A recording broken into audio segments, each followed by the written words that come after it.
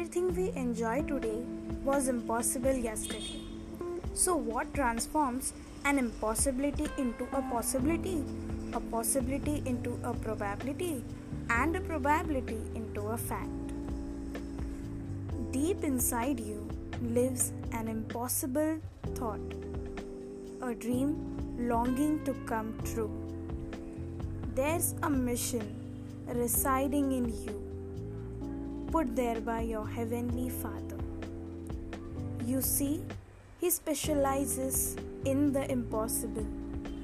That's where He is at His best. He is able to do more than we can ask or think. Life can be a perpetual barrage of things coming at us, beside us, and past us. Fear, faith, friends, envy, the past, greed, giving, serving, mistakes, anger, peace, indecision, and love ask for our time and demand our attention. What they leave is an impression that everything is impossible, or at least very difficult.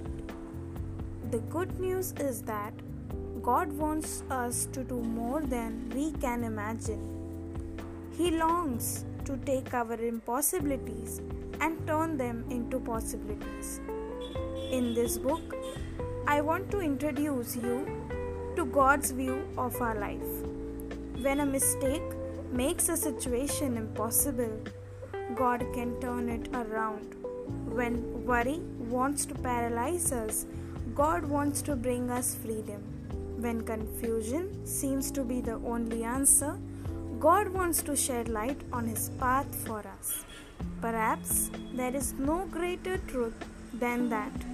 With men, this is impossible, but with God, all things are possible.